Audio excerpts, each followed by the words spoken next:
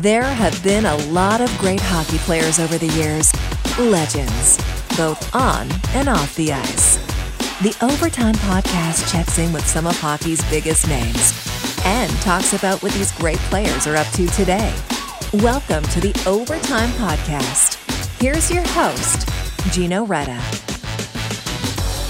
Hey, hockey fans, welcome to the 7-Eleven Overtime Podcast. I'm your host, Gigurere. You know, I've spent over 4 decades working in the game of hockey, fortunate enough to meet some of the great legends of the game, saw them come into the league, watched them shine in the game, and now they've moved on to life after the game.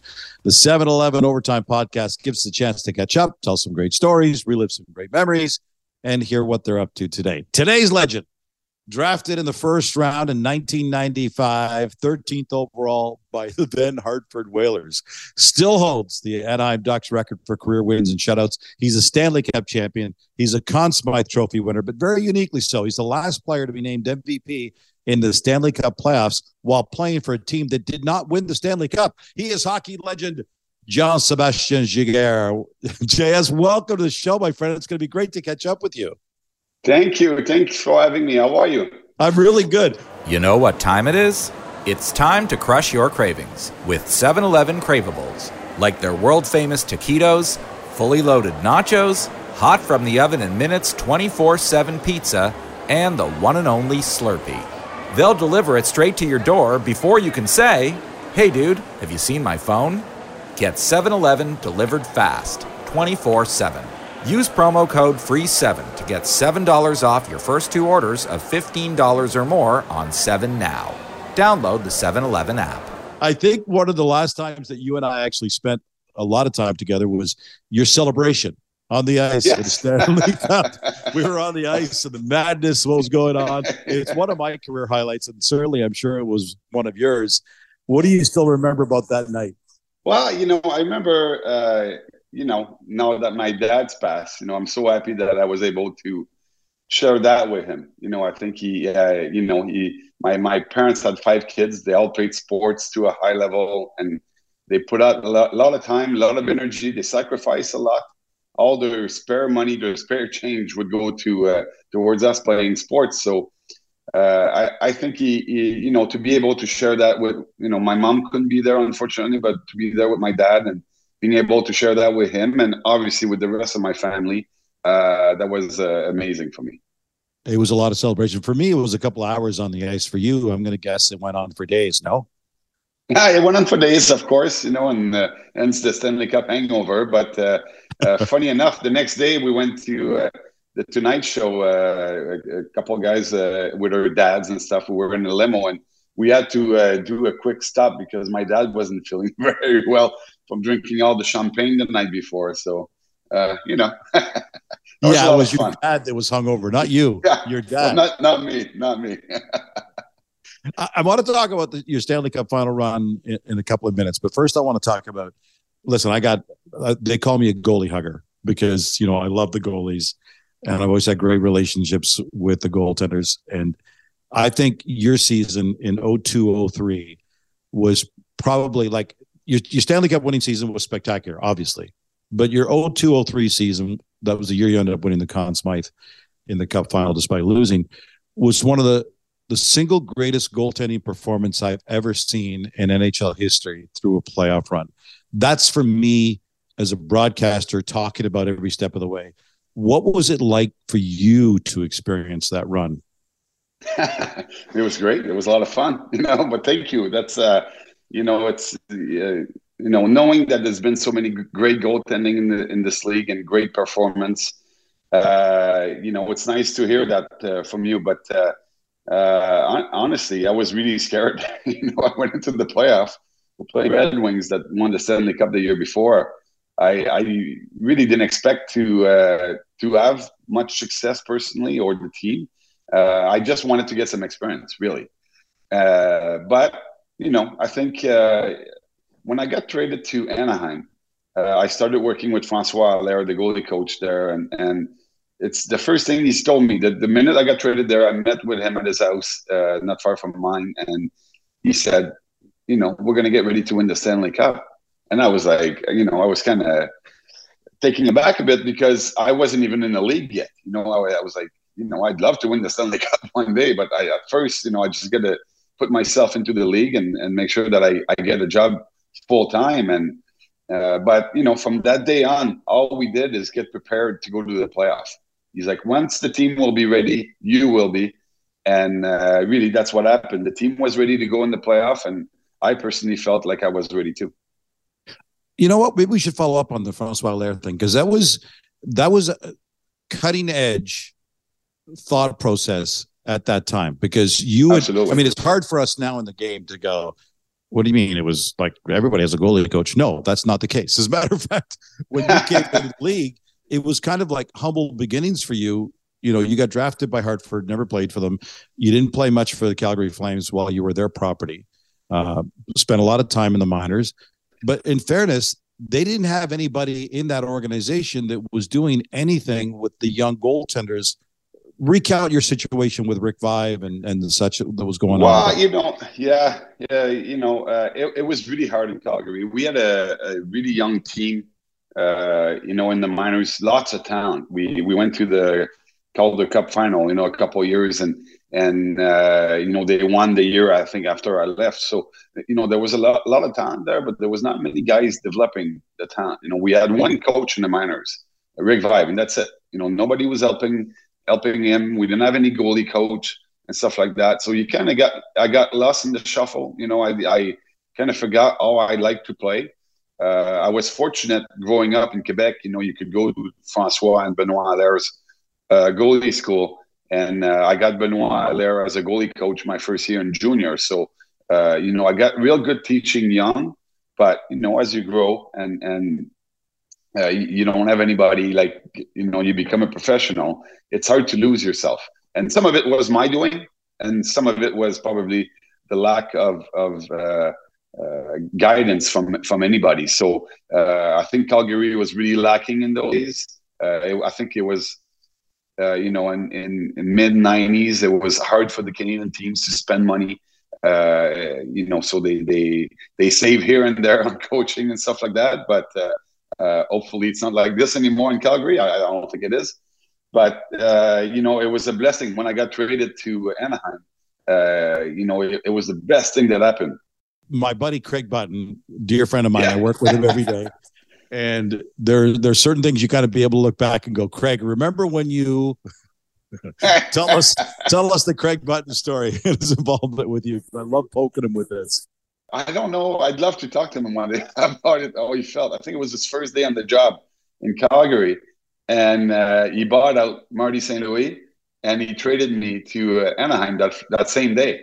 So I'm not sure those were his best move, but they worked out for Marty and I, and I think I'm thankful that he did that. But I can't blame him, because in those days, honestly, I had lost my last 17, 18 games in the minors that year, and not only lost, like I got pulled probably 8, 9, 10 times of those games. So my game was way off. My confidence was, not present.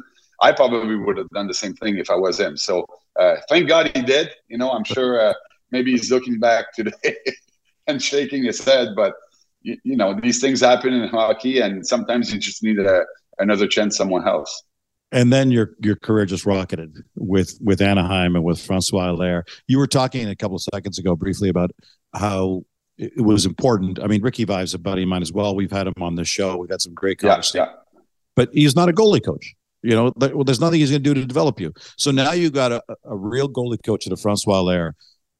What did you like? Not just the technical side of it, because I'm sure you worked with the technical aspect of it, but mentally, to have somebody on your side and go, oh my gosh, someone's actually paying attention to me for the first time in years. What did that mean to you? It was awesome. Like, such a relief. And I tell you what, I'll do a sidebar right now for Francois. He should be in the Hall of Fame. That should be so easy for me. And, the goaltending is the way it is today because of him and his brother, right? But from the equipment to the technique and the way the guys are playing today, all of it comes from him. He had a hockey school in Europe. He taught so many coaches how to teach the goalies, and he wrote a book about the position. He's done videos and stuff like that. So, he's probably had a 25, 30-year career. He's got many Stanley Cup in his bag. All a guy like that is not in the Hall of Fame is beyond me. That's my sidebar. You make a great point, man. We're going to put builders in there for what they did with the organizations. You're absolutely right. He changed goaltending. Oh, absolutely. There's no doubt about it. He's still up to date today. He still would be ahead of so many other goalie coach right now. And the amazing part is the way that he wants you to play is so simple, but it's so hard. It takes such a toll on your body because you have to move so much. But the first day I met him, he talked to me about the Stanley Cup. But I remember he's like, come over to my house. We'll do a little video. I'll show you how I want you to play and how I think that you should approach the game. And it changed my life. I got out of there from his house. I still remember it was probably like July 5th or 6th in the summer. And I got out and I felt, a weight that lifted off my shoulder. I had guidance right away. And I even, tried it. But I just remembered what I used to do when I was a kid. And I was like, oh, this is so cool. And I would see how a guy would do. And then I would see, he would show me, the right way to do it and not the right way to do it. And you'd be like, oh, yeah, that makes so much sense. The thing he didn't tell me that was how hard it would be to get to that. But I think that, the mental aspect of the game with Frankie was mostly preparation. If you work hard in practice and you do the right things and you make saves in practice, then you should be able to, it should translate into your game. And the one thing I was never afraid to do is work hard. I just needed somebody to show me how to work. And you did it. And the credit to you is that when you finally had somebody working with you, you listened, you did the work, and it paid off. I want to get back now to your big run in 02-03. You're facing the defending Stanley Cup champions, the Detroit Red Wings, and you sweep them in 4 days. Yes. And quite frankly, you're setting records. Correct me if I'm wrong, but didn't you set a record for the most saves during a single playoff game in that series? You know what? Like, it could be. Yeah, it could be. I know. I think the first game I had like 65 shots or something like that. It was, which is normal, right? I don't know. It's all a blur. Yeah, it's just normal things to happen, right? But when you're a team, though, when you're a Red Wing team and you're facing a guy like this, you're like, and clearly what happened with them was we're never going to beat this guy. We're never going to beat this guy, and they didn't. So now you get past them and you face Dallas. Your game one. You stopped 60 of 63 shots in the series opener in a 5 overtime win. What was that like? Like you got pummeled by pucks against the Red Wings. And now it's like, oh, you want to exhale. You just knocked off the defending champs. And it gets even worse against Dallas. Well, yeah. And you when you have a first good 4 games, a good first series, all you want to do is not like, go into the second round and then have a whoopsie or just start playing badly. So you just, I don't know. Dallas was really tough building for me to play in. It was hot in Dallas, always humid. Once you get in April, mid-April, it's it really, you can feel that humidity in the building. And what did that do for me, oh, that was awful. I'd go to Dallas, I'd lose on a regular game probably 10 to 15 pounds, because of the humidity. And now there we are going into the 5th overtime.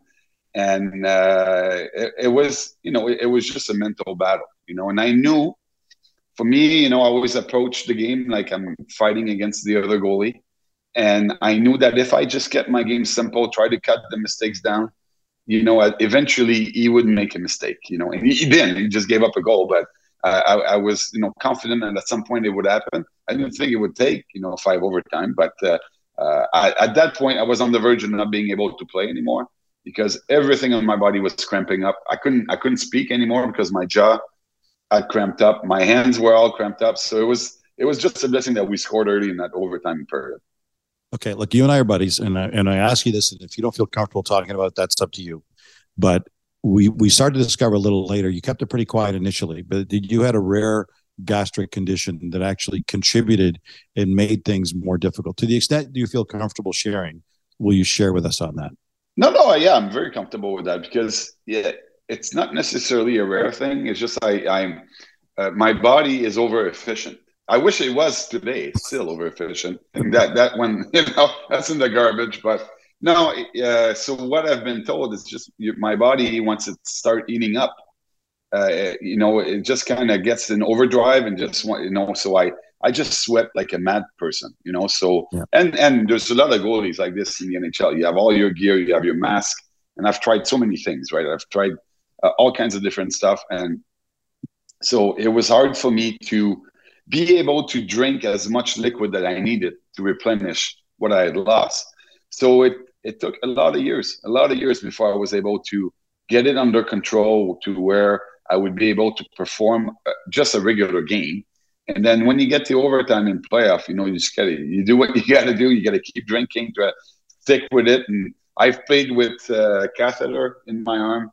I would just leave it there, in overtime, so that the doctor could put the liquid in you in between periods, because you just don't have time to be poked every period in between periods. You just want the liquid in as fast as possible, and that really helped actually in that 5 overtime period game. Okay, just to be clear, you're playing hockey, round 2 in the Stanley Cup playoffs. You're getting pummeled with pucks. You've actually got an IV dangling from your arm because as soon as you get a chance, they got to pump you with some more fluids. What the heck were you thinking? Well, I just want to be hydrated. It was so hard. It's so humid. But have you ever been poked by a doctor? They don't know what they're doing. It's like, it's the nurse that does it. So, by the time the doctor had climbed my vein, I had blood everywhere. I looked like a junkie. I'm like, okay, you just got to leave it there. We're not doing that again. Just leave it there, tape it up, and I won't feel it. And he's like, okay. I think he was happy. He was happy to just leave it there. Oh my gosh, that's crazy. And at one point you had a deal with Gatorade, and Gatorade's not a show sponsor. Tell us your situation with Gatorade and how you were trying to make sure that you could stay hydrated. Well, when I played in Calgary, I had a scare, right? And where I lost like 19 pounds in a game, ended up at the hospital, severely dehydrated. And we came up with some ideas. I went to the University of Calgary. They did some tests and stuff like that. We came up with a drinking plan, but that wasn't necessarily the best, but it really was the beginning of it. And that's when I started drinking with a straw, to try to get less oxygen in your stomach so you can get more liquid, right? But in 05, 06, my dehydration was a big problem. I was having a hard time finishing game. I was having a hard time, rebounding from the game the next day, practicing and stuff like that. My energy level was way low.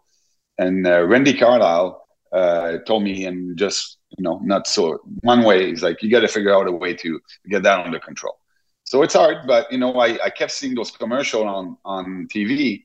I think it was like Jose Theodore, Sidney Crosby at the Gatorade Institute doing tests. I'm like, well, I want to go there. I want to do those tests. So we found a way to get there. It was in Ohio, and went there, and it really changed my life, honestly.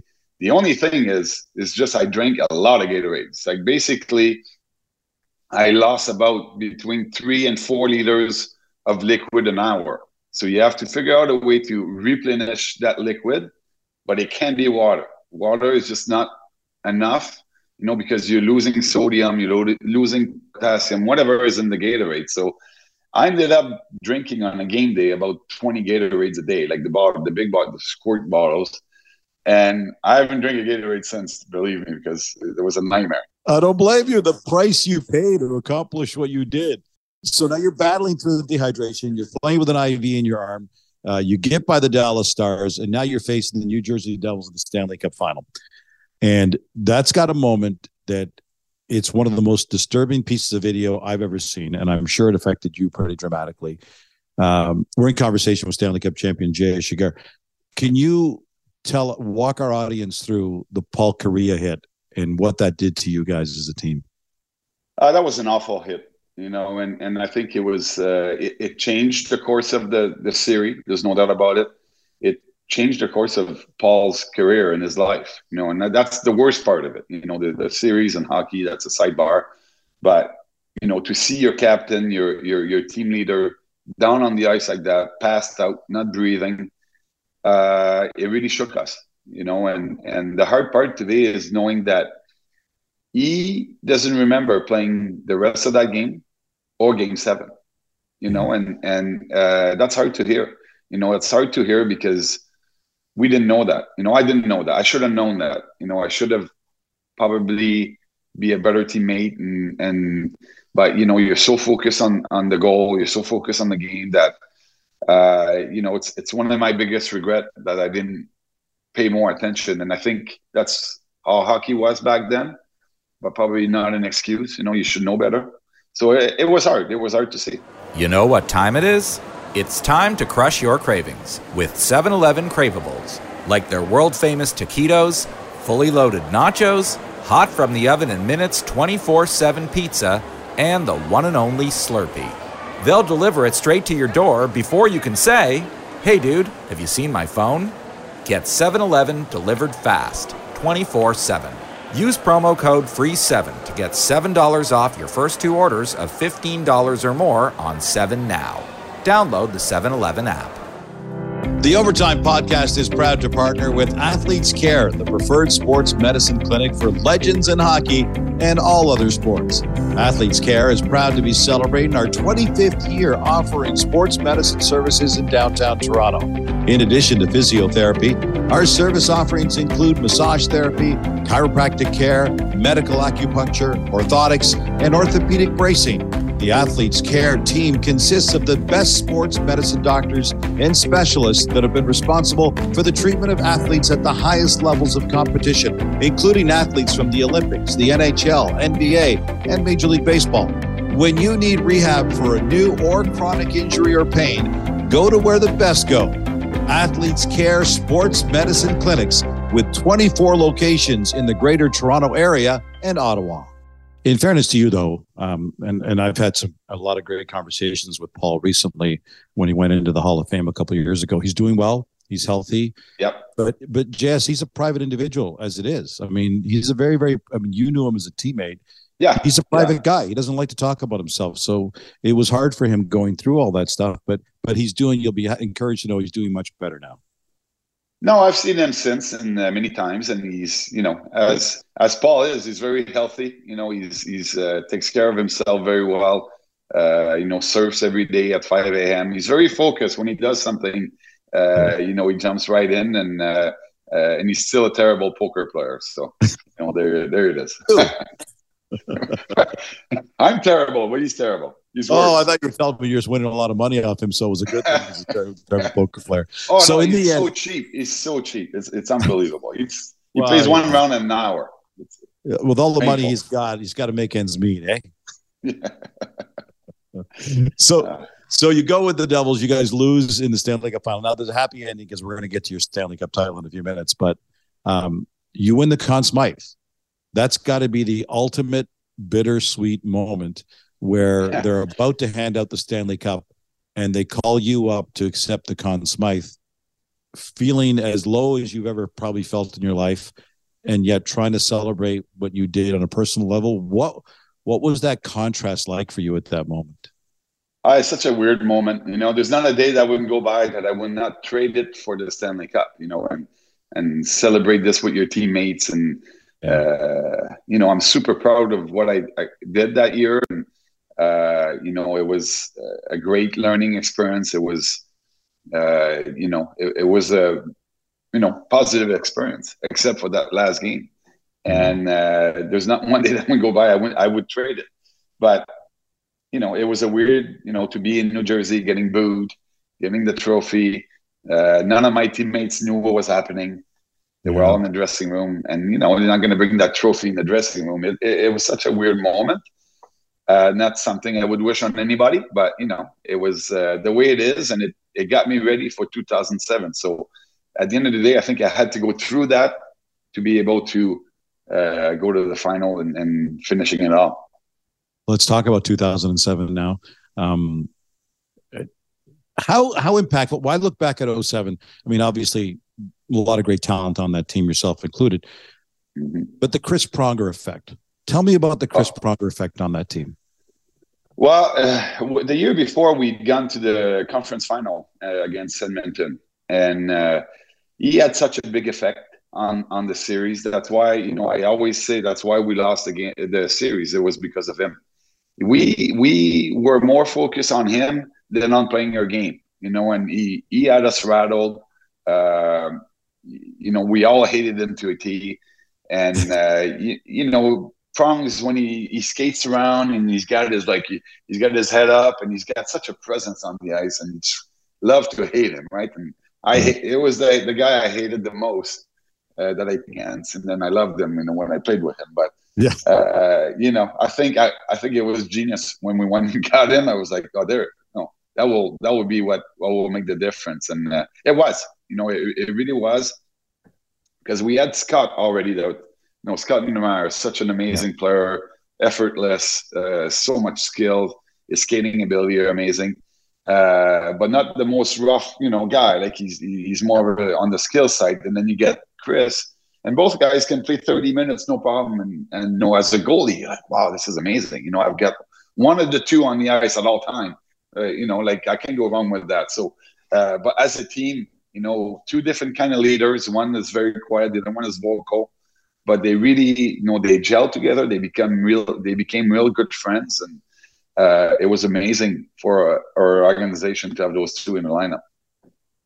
We had Scott Niedermayer on the show, and it's always interesting to hear his look back on that Cup final run, and then to get your perspective. And like, he's so humble and shy and stuff, and it's interesting how you pick him as one of the two guys who were keys and leaders and stuff like that. Are there certain moments during that Cup run that just kind of stand out in your mind and say, it was at that moment I thought, oh my God, we could win it all this year? A training camp. We just knew. Really? We just knew, and we started the season. I don't exactly remember what was the record, but we went on a 15 games without losing or something to start the season. We all knew that we had the team to go all the way. And so it was one of those that, we all felt confident in our team. In February, we had a bit of a low through injuries and stuff like that. But there was never any question that our goal from day one was to win the Stanley Cup. And, we won it in 21 games. It's not that it wasn't easy by any means, but it looked easy from the outside. Well, the great part about that team is we could play any kind of game. You couldn't intimidate us. We had a bunch of guys that could hit you, and we had Brad Mabe, Beauchemin, we had Prongs, Sean O'Donnell, all big guys that could just go to bat. Travis Moen, Rob Niedermayer that could hit you too. We had such a tough team to play against, and then. You want to play the skill kind of games. We had guys that could play the skill kind of games too. Yeah, we had a mix of a kind of team that weren't intimidated with any kind of games. We had speed. We could fight, hit. We could score some goals. I think we could make saves too. So it was a great, a team that I think was really well built, and so we had no doubt in our head that we could do it. Yeah, it was amazing. And I know I was flying back and forth to Ottawa because you guys were facing the Sens in the Cup final that year, and you did it in 5 games. And it was almost anticlimactic from a broadcaster standpoint. Yeah. It was almost like, well, okay, that wasn't as exciting. Well, it's not going to play in the TSN Classic games or series, that's for sure. But hey, we won. But personally, the way I felt is, when I played against Marty Brodeur in the final in 2003, I felt a bit intimidated. You go through the playoff, and the final is a different, beast, because now everybody from around the world that's following hockey is there.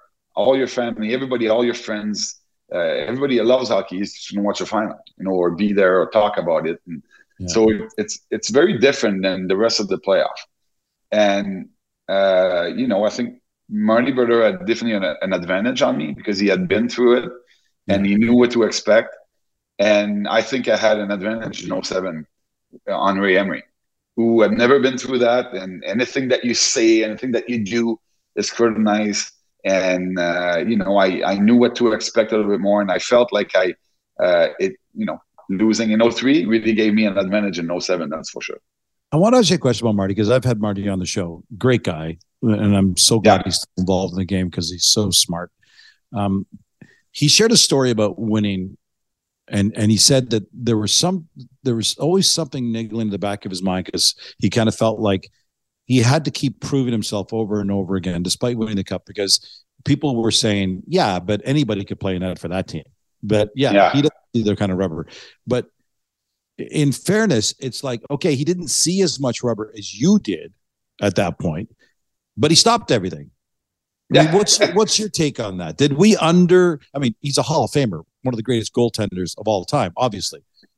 But did we underplay how amazing he was?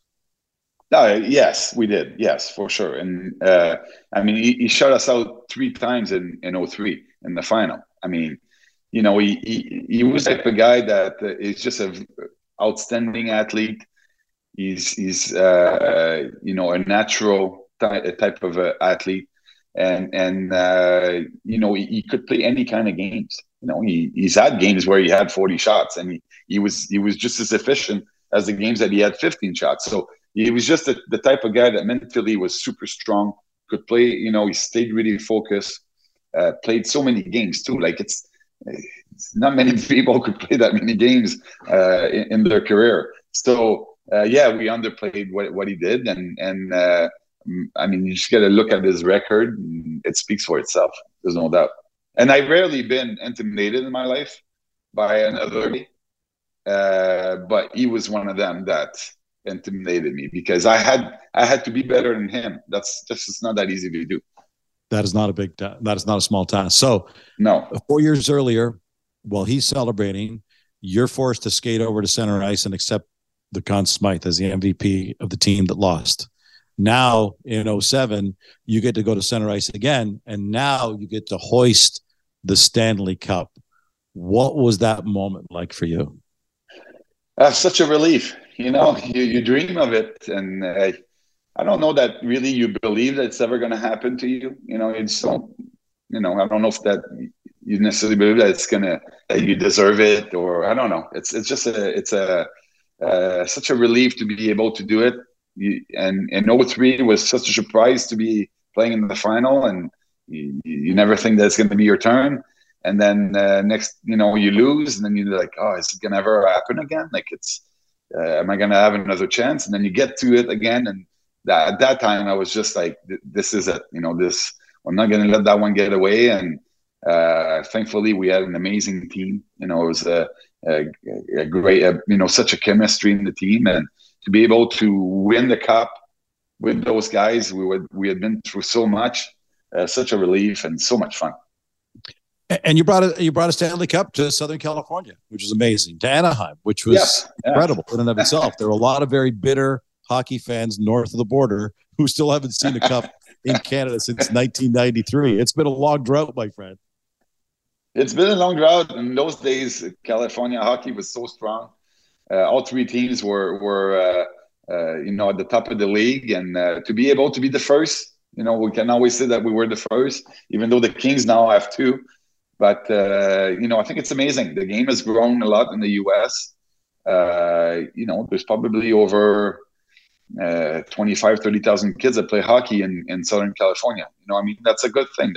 That's good for hockey. And it's, I think winning the cup really helps growing the game. And I think we did a good job.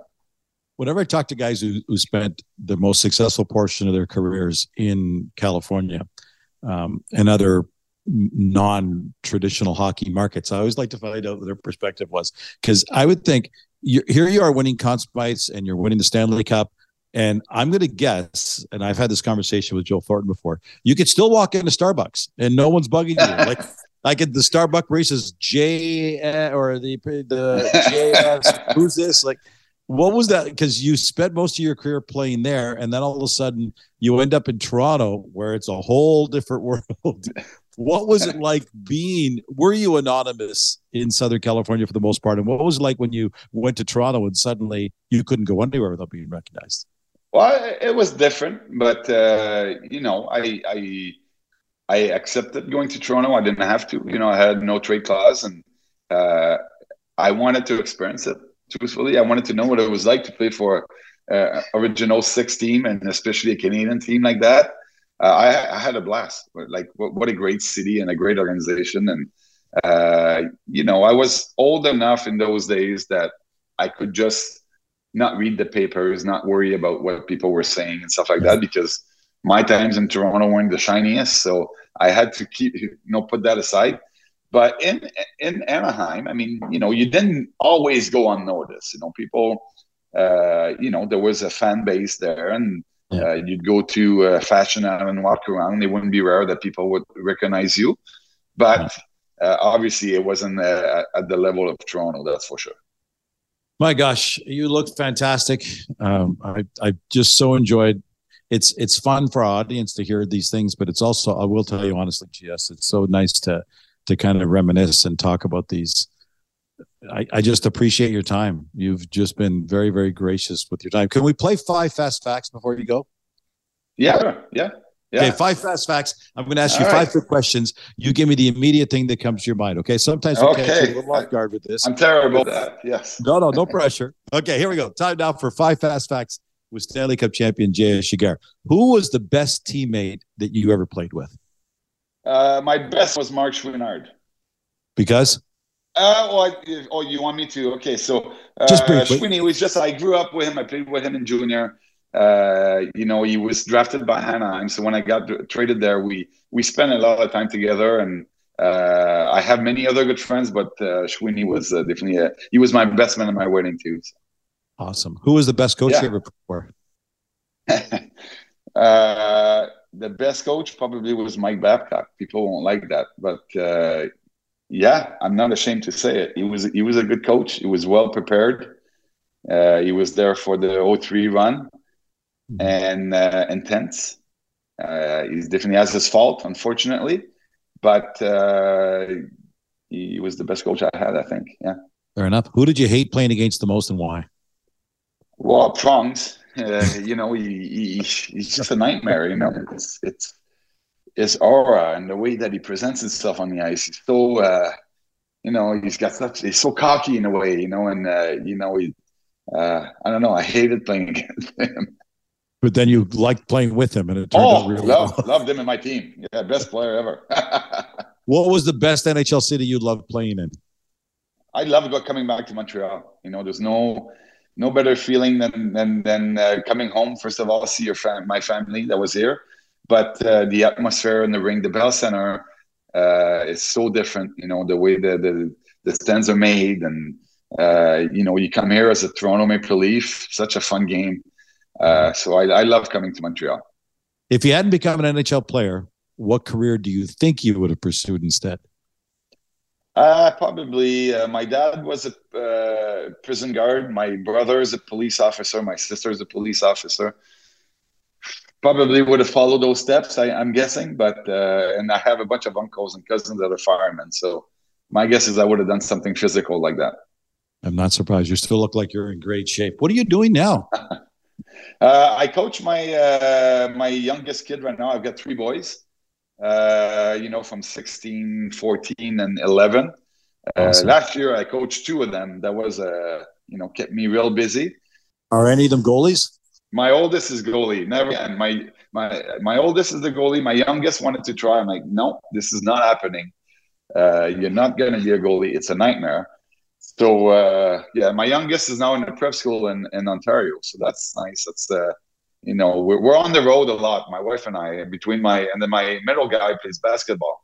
That's a nice change, but between their schedule, we're always on the road. And I do a little bit of TV work with TVA Sports, and that keeps me somewhat busy, but I only do it about once every 2 weeks. So I don't want to have a full-time job at this point. Well, you worked hard your whole career. You battled some amazing obstacles, physical, emotional, mental as well, and you're doing it. You did it. Stanley Cup champion, Conn Smythe winner. It has been so amazing to be chatting with Jess. I'm so glad you're in such good health. Continue to enjoy your time with your boys. Well, thank you. Thank you. Anytime. That was fun.